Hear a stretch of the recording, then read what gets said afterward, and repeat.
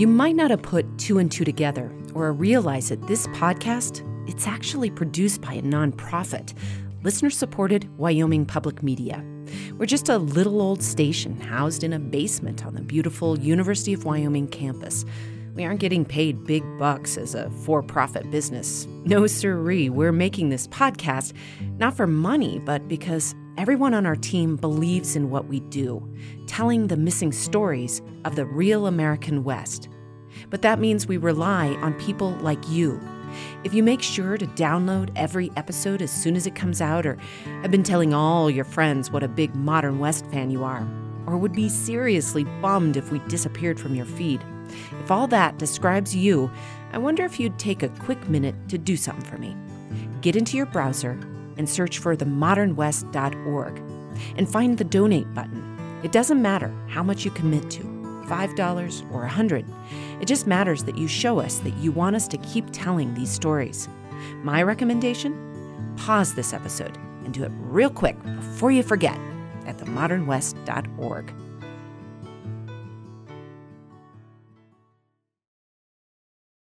Previously on The Burn Scar. Ariel's parents decide they aren't equipped to tackle rebuilding their house at their age. They move into a senior living facility that seems like a good option for her dad since he has dementia. Her mother, though, isn't so sure. And Ariel makes her first visit to see the burn site and notices how, even though it's all burned to ash, the place still evokes memories of childhood. Meanwhile, Ariel's mom, Vicky, starts making hard decisions about how to pay to clean up the mess left behind by the fire.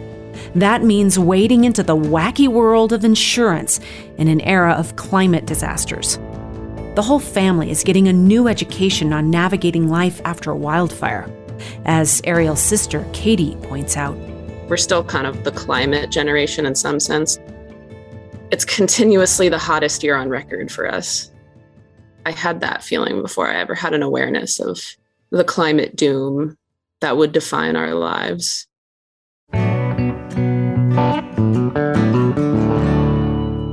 From Wyoming Public Media and PRX, this is The Modern West, exploring the evolving identity of the American West.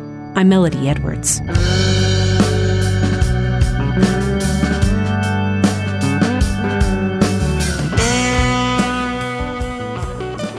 And here's Ariel. Mom and Dad are settled in the senior living facility, doing okay, though struggling with learning to live in a much smaller space than they're used to, with Mom sleeping on the couch. She has daily duties, helping my dad dress and clean himself, as well as keeping up with the changing financial situation. It's about all she can handle.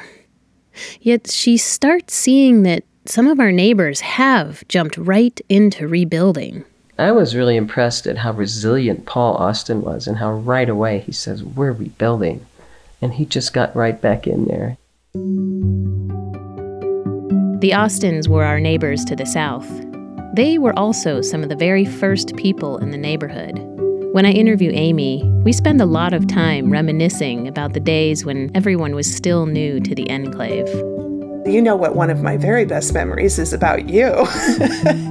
The Halloween and opening my front door. We didn't even have any landscaping. We just had snow on the dirt. And you were standing there and you just were covered in snow, just covered. And I had no other trick-or-treaters, so I just poured all the candy into your bag.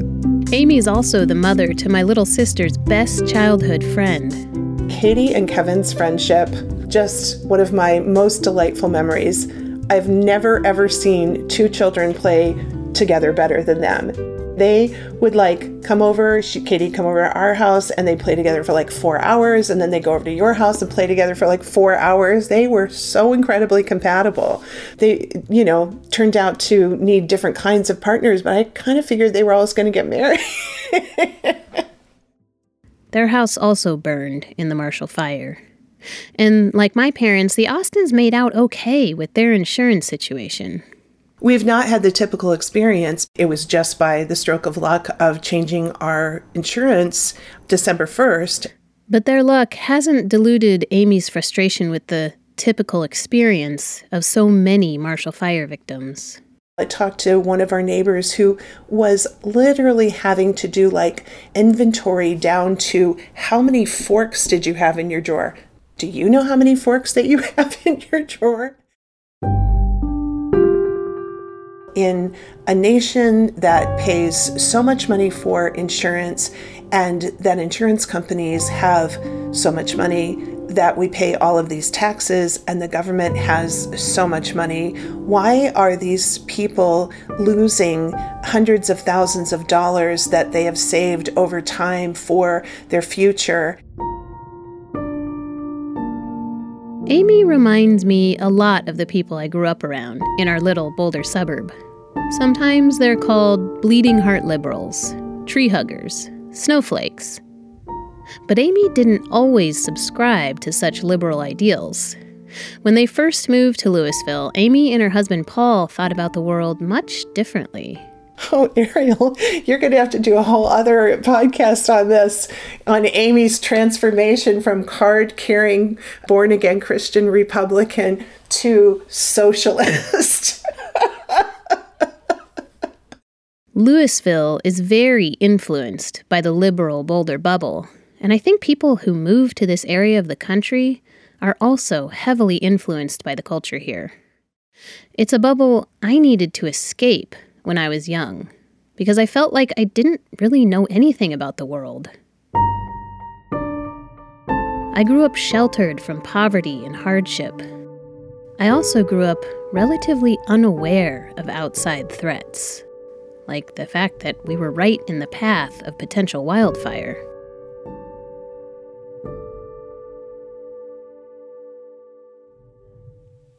I think that the fire behavior surprised everybody. Nobody would have predicted, even the fire experts. Nobody did predict it. A year after the fire, during our annual holiday visit, Mom and I are both getting over the flu, and we cozy up in the office of my parents' mountain house in Tabernash, Colorado. She tells her entire experience of the day of the fire, and she remembers how hopeful she remained that entire day, even when the fire was literally at their doorstep. A year later, we're still trying to understand what happened. When you got out of the house, it was filled with smoke, enough to make your eyes water, and then you saw the bushes on fire past the neighborhood. Mm-hmm. Did your expectations of how this day might end change? They still didn't change. No, you'd think I would sort of put things together and say, yeah, I think our house might burn. But no, I still thought, it's okay, the fire guys are there, they're putting out the little bushes, and we'll be fine. Yeah. I definitely remember seeing Kyle Clark from 9 News broadcasting from Harper Lake. Really? Yeah, with huge flames behind him. Oh my gosh. Of the fire, and it's pushed it up north a little bit. So we are at Washington and McCaslin in Louisville, where the fire is moving through a neighborhood of fairly... He was probably standing on McCaslin or somewhere close to the lake. The winds are pushing the fire back up closer to Harper Lake and towards our position. And I was hoping that they would kind of pan over into the Enclave neighborhood. So there are homes now that are flanked on 3 sides by fire. This is a very bad situation for this neighborhood and for all of those... I still kept hoping, maybe our house is still there. Yeah. You just keep hoping. People say hope will get you through the day. And I think it did for Mom, the day of the Marshall Fire. But I've always been a bit suspicious of unrelenting hope, wondering if maybe it's actually more like willful ignorance.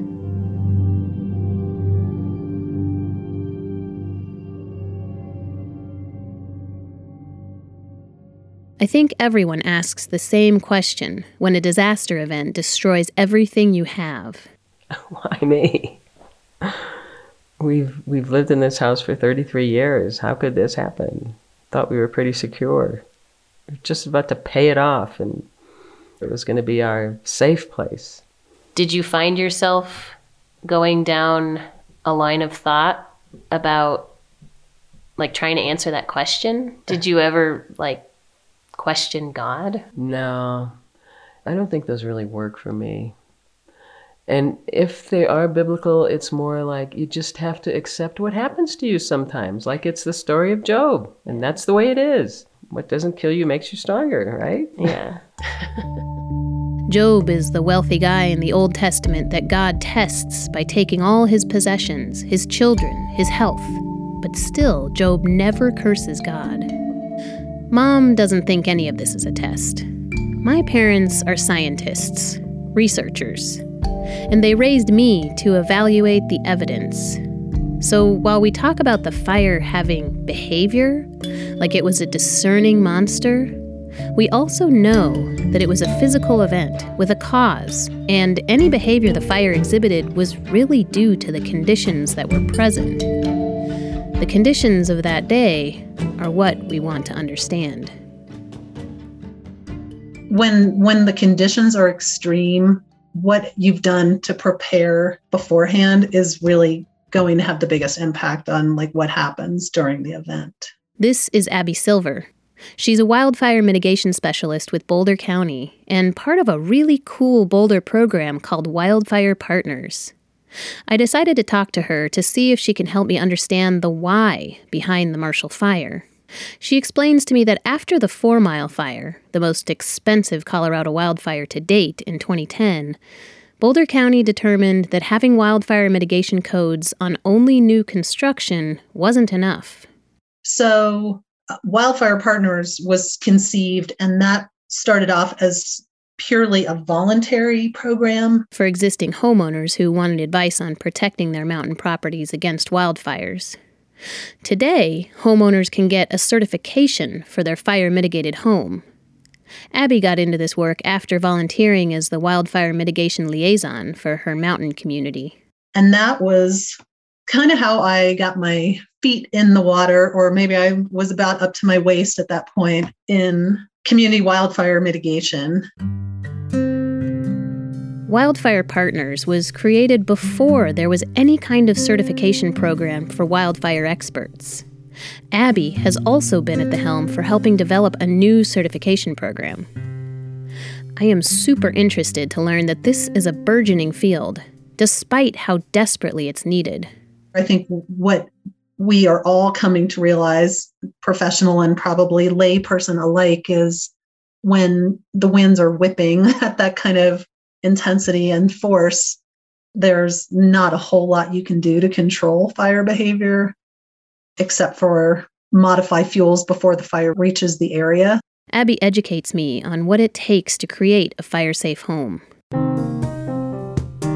Factors like having a 5-foot clearing all the way around your home, with nothing flammable in it.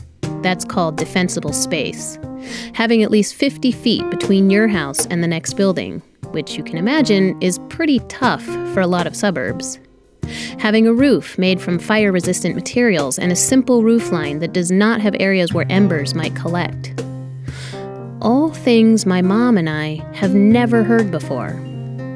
Learning about what a fire-safe house looks like gives me a little insight into how the Marshall Fire may have burned so easily through neighborhoods. But there is another place I find tons of answers to the question of why. As I'm going through my email one day, I see a story in a newsletter about a forensic report that's been published. The Colorado Division of Fire Prevention and Control led a facilitated learning analysis on the Marshall Fire. It's intended to educate first responders and help those involved better understand what happened. And this report is kind of remarkable. It's a page turner for sure. I mean, I started it. It's 175 pages long, with additional videos and links. Abby says it's the most comprehensive post-disaster report she's ever seen, with first-person stories, first responder footage, and data analysis. It has been the best way for me to try to understand what my neighbors and my parents went through that day. Before reading it, I was expecting something dry and difficult to follow. But it is written from a place of sensitivity that I would never expect from a forensic report. I also think it's a little bit emotionally challenging to read because it's real people's lives and what they were going through. So, but it reads sort of like a fiction novel could, or like very good journalism. I had a narrator read sections so you can hear the report for yourself. Here's how it sets the scene on that day. On a dry winter morning between Christmas and New Year's Eve 2021, the communities in Boulder County braced for the wind. The area lies at the base of the Front Range, made up of flat-topped mesas and open grasslands, where creek bottoms are lined with cottonwood trees. On the outskirts of the communities are scattered homes and ranchettes. Farther east are established neighborhoods with mature landscaping and newer subdivisions sparsely planted with shrubs and ornamental hardwoods. Several small wildfires sparked that morning. As the winds began to pick up, a new fire was reported just after 1100 on Marshall Road.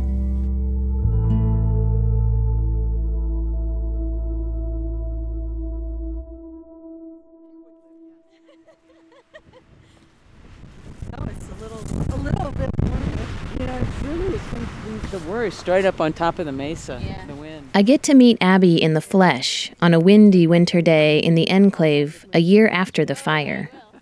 I invite her to come do a tour of the neighborhood with Mom, Amy, and me, and we walk up to the mesa, where my mom first saw smoke billowing over the hill. And I know this is where you were when you took that video? Yes, right here, just...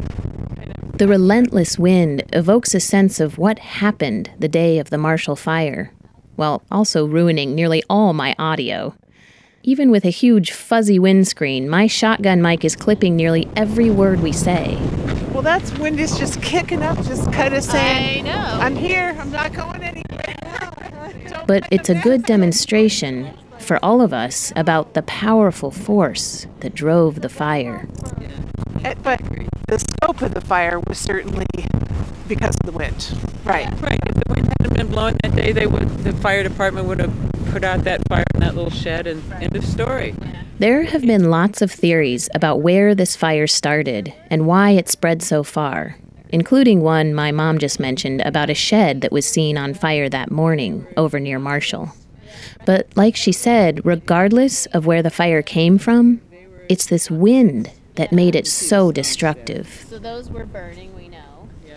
The report has a detailed section analyzing the weather leading up to and on the day of the Marshall Fire. In it, they describe something called a mountain wave wind event. The wind event that drove the Marshall Fire was the result of a meteorological event referred to as a mountain wave. During a mountain wave, winds flow downhill along the terrain, accelerating towards the base of a large mountain range. This wind event generally only affects a narrow zone in the foothills and adjacent plains.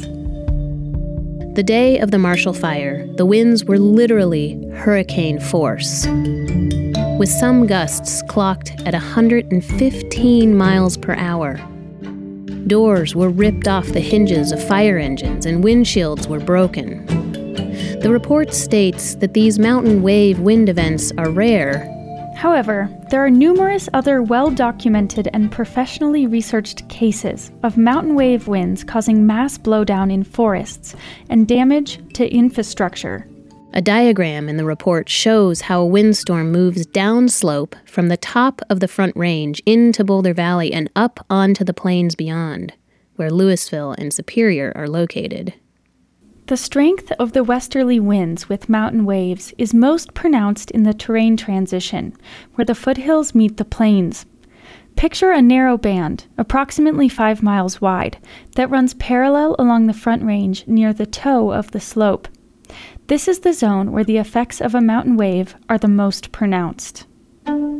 The area where the fire started and spread is right where the toe sits, and right beyond that sits the enclave. So, if this mountain wave wind event is rare, yet well documented, why haven't we seen anything like this before? And why didn't anyone predict it? And can we really blame the Marshall Fire on climate change? My brother doesn't think so. It had been raining a lot and everything was really green, growing really well. So what part of that is climate change? That's when we come back.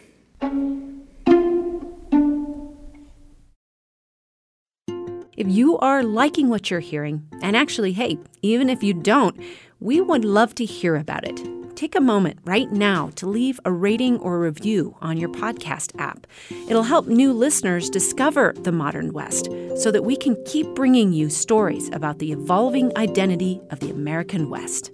Hey, thanks, y'all. Remember how I said I am always skeptical of hope? Well, I think my brother has always been skeptical of my skepticism.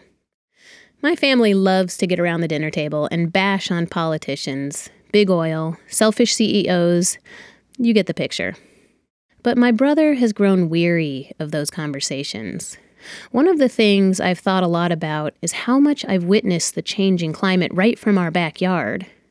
My parents could go cross-country skiing out our back door 30 years ago. Not anymore. I wonder if my brother, being 8 years younger than me, remembers it the same way. And I remember making snow people, a couple times a winter, at least once. And I don't know if you have those kinds of memories. I remember making snowmen for sure. But we've also talked about this, that your memory can kind of trick you. You could remember one day specifically that you made snowmen, and then maybe later that same winter it snowed a couple more times and you didn't exactly do that. And then the next winter after that it did snow again and you didn't do that either. But in your mind it sticks as, oh, we always made snowmen whenever it snowed, because you remember that one instance where you did go out and do it. And all of a sudden that's what you're comparing to, when I don't know if that is the case. Based on just like comparing to your memory, which, as you just stated, is so inaccurate, would you say that the difference in the winters is perceptible to you? I guess, yeah, I would say that difference in winters is perceptible, but not in terms of, oh, it doesn't snow anymore. I think it's really hard to separate what is actually true from what you're constantly being told is occurring. So for us, being a Colorado person, that it's just getting drier. While Mom and I talk about the Marshall Fire as a symptom of the climate crisis, Andrew doesn't subscribe so easily. I remember getting back into town from a trip, I think July, like 6 or so months prior, and flying back into town and seeing how green everything was. And I think it had just rained, and it had been raining a lot, and everything was it was beautiful. All of these open spaces and grasslands and stuff, those were all green, and they were growing really well. So what part of that is climate change? Because that kind of goes against the typical climate change that we're seeing in the Front Range, which is drought, right? If there's one thing I've learned about the effects of climate change on areas around the world, it's that we can't really know exactly what the effects of climate change are until they're here. After the Marshall Fire Facilitated Learning Analysis report is published, I see that Andrew is right about part of it. The Front Range had a very wet first half of the year, with above normal precipitation and substantial grass growth. The January to May period was one of the wettest on record. The first half of the year had seen low temperatures, tons of rain, and high humidity. But in the next 6 months, all of that really dried up. And that's what really helped fuel the fires. We always what we always do in Colorado is everyone guesses when it's going to first snow, whether it's going to be October, mid-October, November. And this was January 1st, and this fire was happening. It still hadn't snowed, and that's why it was so dry. This was a fire in the middle of winter.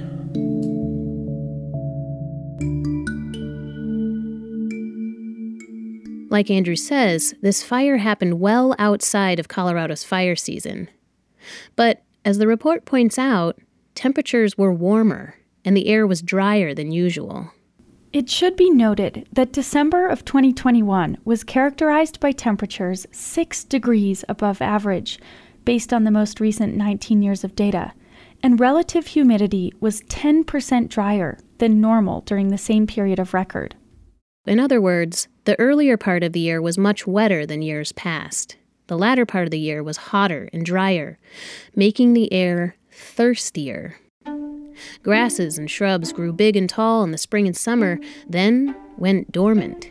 The water literally sucked out of them, meaning kindling was everywhere.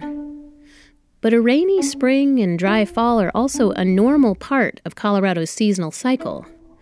So is my brother right? Can we really attribute any of this to climate change?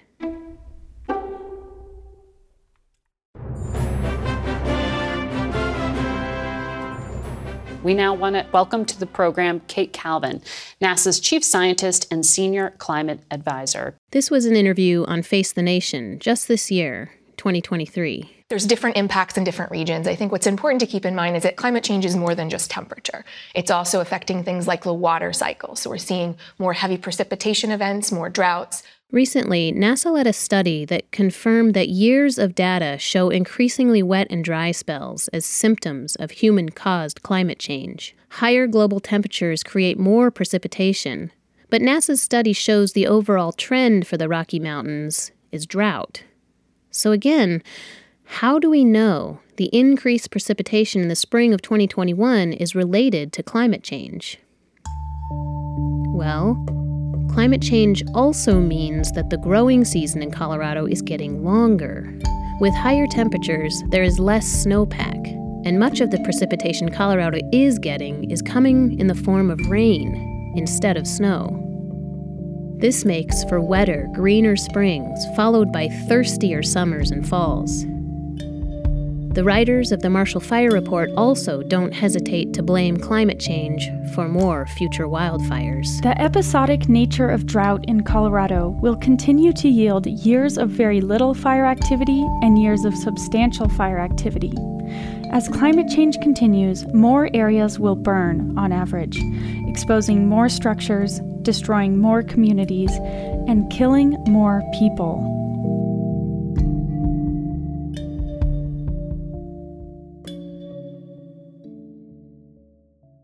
If we're moving toward a climate where fires will become more common, Abby says we all need to watch out. Fire doesn't only just happen in the mountains. It can spread on the plains and through the grasses as well. And I think there had been a sense of sort of complacency or false sense of security of people who lived down sort of in the lower elevation parts of the county that has eroded since the Marshall Fire. For most of the neighbors in the enclave, the fact of climate change being a contributor to the Marshall Fire was undisputable. But there's another reason this fire got so big, and it has to do with how well your neighbors are maintaining their property. On our tour, Abby, Amy, Mom, and I talk about the probability of how the Marshall Fire entered the enclave. And there isn't consensus, even among us tree huggers. Amy is convinced that the fire had come up through the hillside neighborhood, directly south of the enclave. Well, of course your house was going to burn eventually. You're right on the mesa. I'm like, that is not how the fire came. Mom and Abby seem unconvinced about whether the fire entered from the south or the west through the mesa. I'm really not sure, but I think most people feel like it came up to our neighborhood from the south this way.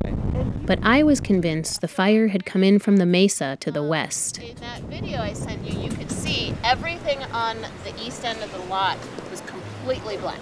Everything, the thing that was right next to the fence line, that stuff wasn't touched. But everything on the east side of the house, gone. Just like completely wiped out. So that's what makes me think even more that the wind was blowing. Well, if it was blowing from west to east, and I definitely saw this over in Spanish Hills, so that doesn't really surprise me to hear. As we explore the neighborhood, we see that the lots all along the mesa, where my parents' house was, is charred on the east side of the lot. But the wooden fence along the west side of the lot is still there. A couple of my mom's trees and the flagstone patio right next to the fence line look virtually untouched. This means if the fire had come from the mesa, it had somehow jumped the fence line and landed on the houses. If you've ever made a campfire that's contained by rocks, maybe you've noticed the embers flying up into the sky. Have you ever wondered where those embers come down? When a small fire becomes a bigger fire, there will be more of those embers going up into the air, which means more of those embers will be coming back down. In a wildfire situation, everything the fire burns will emit embers. Those embers can be small, like the ones you see flying out of your campfire, but they can also be huge, as big as tree limbs. As embers of all different sizes continue spreading, they continue igniting more fuel, which begets more fire, which begets more embers until there is something called an ember blizzard.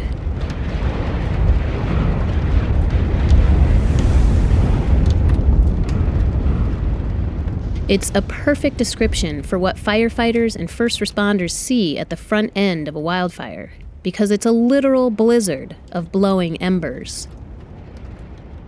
This is fascinating to learn because it helps explain how the Marshall Fire got to so many homes, why it got so big.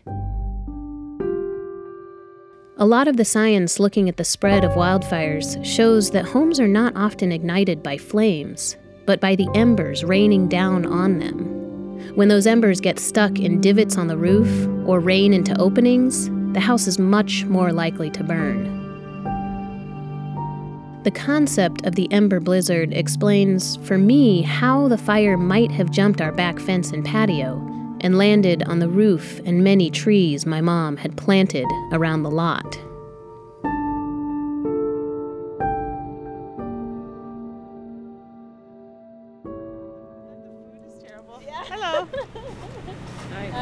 Another person joins us about 20 minutes into our tour. His name is Larry, and he lived in the Hillside neighborhood. Did you want to join us? Sure, why not? Yeah, I'm Ariel Avery. This is Abby Silver. Deb Fahey had told him about our tour, and it turns out he knows quite a bit about wildfires, having worked as a volunteer firefighter for 20 years.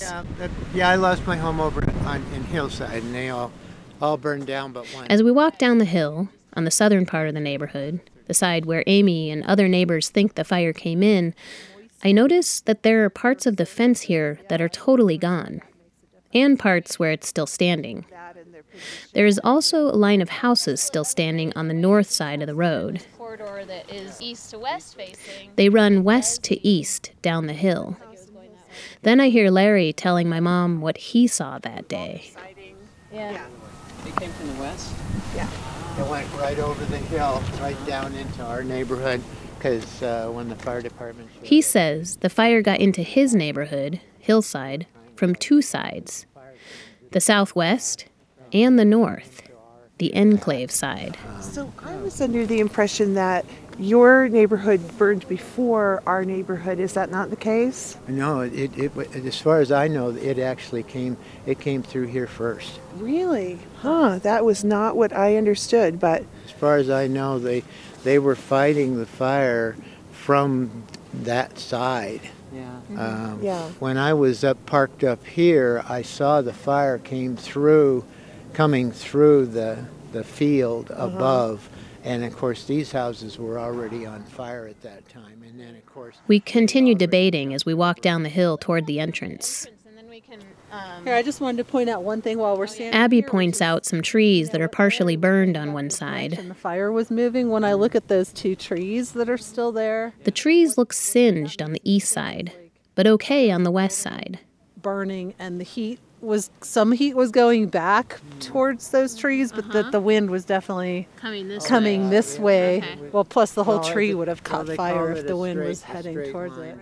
This clue tells Abby that the building to the east of these trees was burning, and the wind was blowing in from the west. Larry and my mom are having a bit of their own conversation, and I hear him telling Mom what he knows about the wind's behavior that day. Incredibly intense, high wind in a single direction. Mm-hmm. Yeah. And that's why you see some homes remaining where so many other ones are gone. Yeah. Larry paints a picture of wind blowing so hard that the fire is being blown continually in one direction.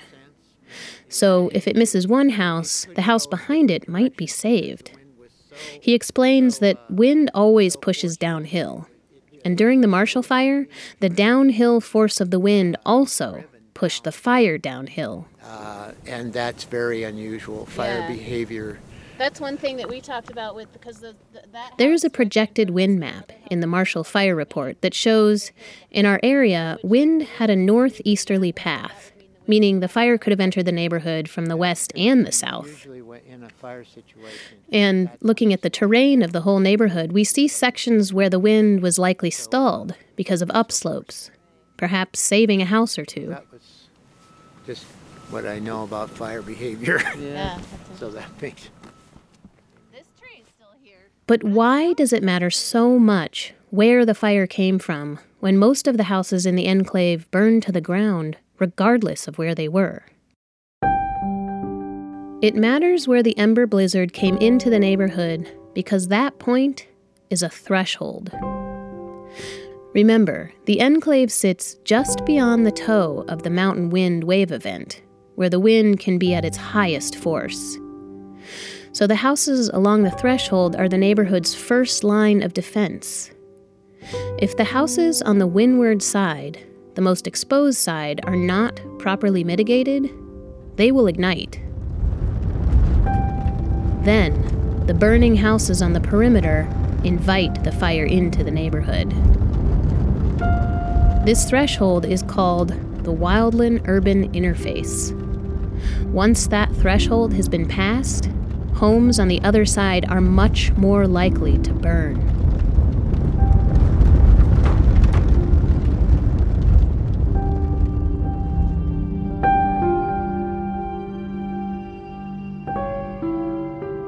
The Marshall Fire Report discusses how home-to-home ignition was a major factor in keeping this fire going on such a large and devastating scale. In Louisville, 67% of homes were projected to burn from indirect exposure. In other words, they didn't catch fire from the burning prairie. They caught from other houses that were burning. In Superior, 78% of burned homes caught fire that way. So, in some ways, the threat of wildfire taking your home has more to do with your neighbor's vigilance than anyone really wants to admit.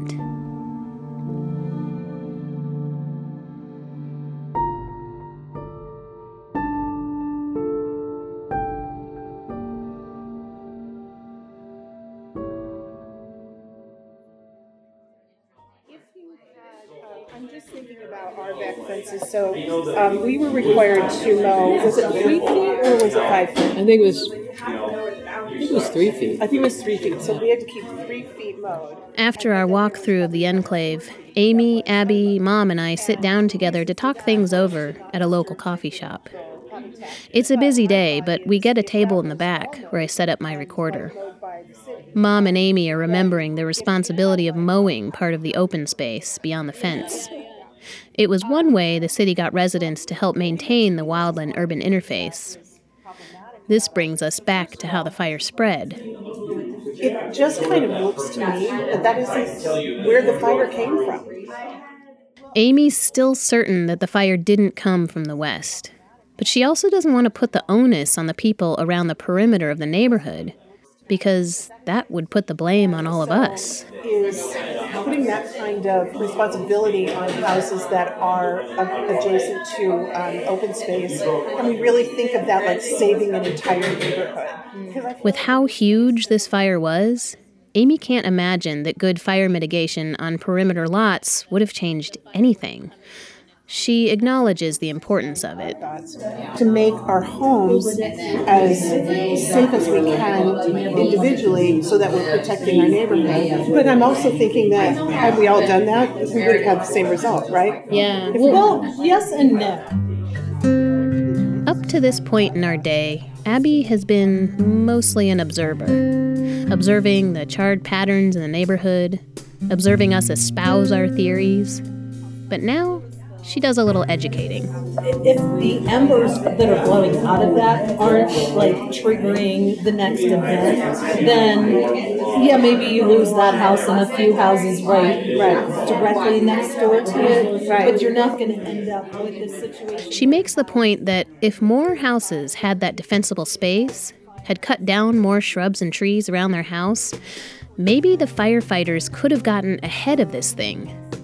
Maybe they could have successfully set up fire blocks, and the fire wouldn't have turned into the giant monster that it was. So many neighborhoods burned at once, fueled by houses, fences, and ornamental landscaping, all adding to the ember blizzard carried downwind to the next house, and the next, and the next. But she's also talking about community action. In a world where fire is going to be more common and more devastating, creating a fire-wise neighborhood means nearly everyone has to be actively maintaining their property. If people want to help protect their neighborhood, they may have to give up the ornamental bushes, the wooden decks, and the big shade trees my mom loved so dearly.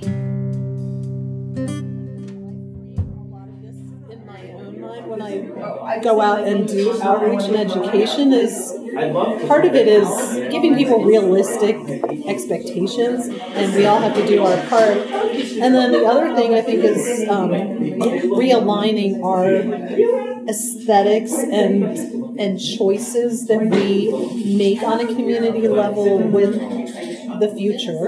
And what are some of those? In an environment where we now know wildfires can occur, will occur, an environment that is experiencing more extreme droughts, Abby says we need to live according to the laws of the land, this land that we're trying to live on.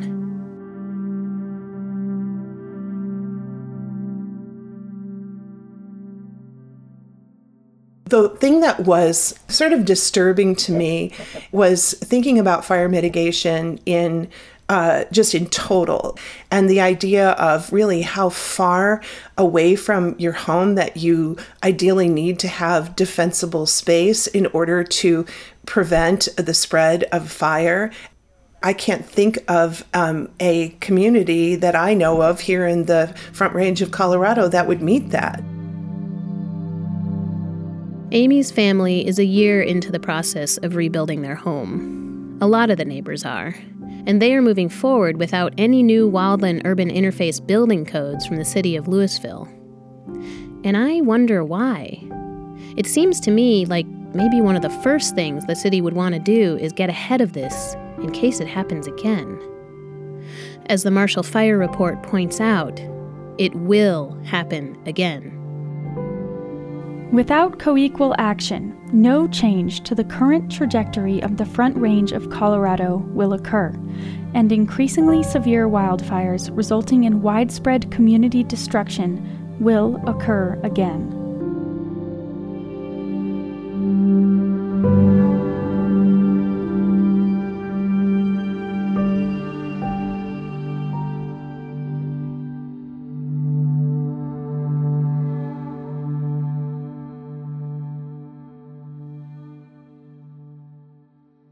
As soon as our neighbors start rebuilding, they discover that the city of Louisville does have new building codes, passed just a couple months before the fire. But they don't pertain to wildfire mitigation. To some, those new codes are just more red tape. For our neighbors, they stall rebuilding efforts even further. Plus, they're really expensive. A lot of the people who lost their homes are already overwhelmed by trying to start over, and new building codes add yet another hurdle. When they made those decisions to change the codes, they were looking at, a small number of houses being added to Louisville. No one imagined that was going to be over 500 houses having to be rebuilt. Yet, it doesn't deter victims from coming back strong, including my mom. With all her neighbors mustering the courage to rebuild, she's having a change of heart about staying in the senior living facility. I'm part of this enclave neighborhood email group and people are all talking about rebuilding and coming back. And I start thinking, well, maybe that's what we should do. That's next time on The Burn Scar. I'm Ariel Avery.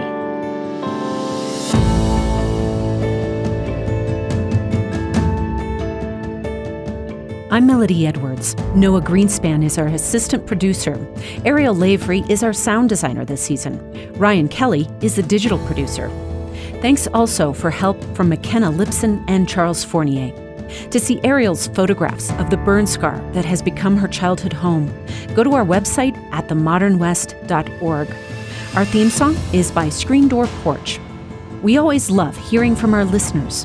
Reach out to us at themodernwestpod@gmail.com. We're also on social media at Modern West Pod. If you love this show and care about this kind of storytelling, please share it with a friend or leave us a review. The Modern West is a production of PRX and Wyoming Public Media.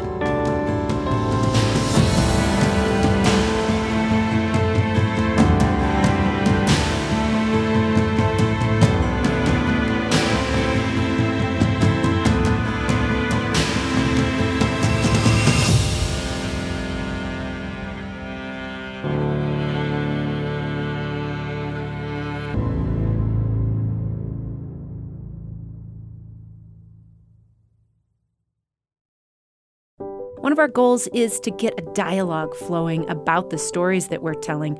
We're hoping that you'll join the conversation. So connect with us on social media and let us know what your thoughts are, whether you agree with what you're hearing or not. We're at Modern West Pod on Instagram, Facebook, and Twitter. That's Modern West Pod.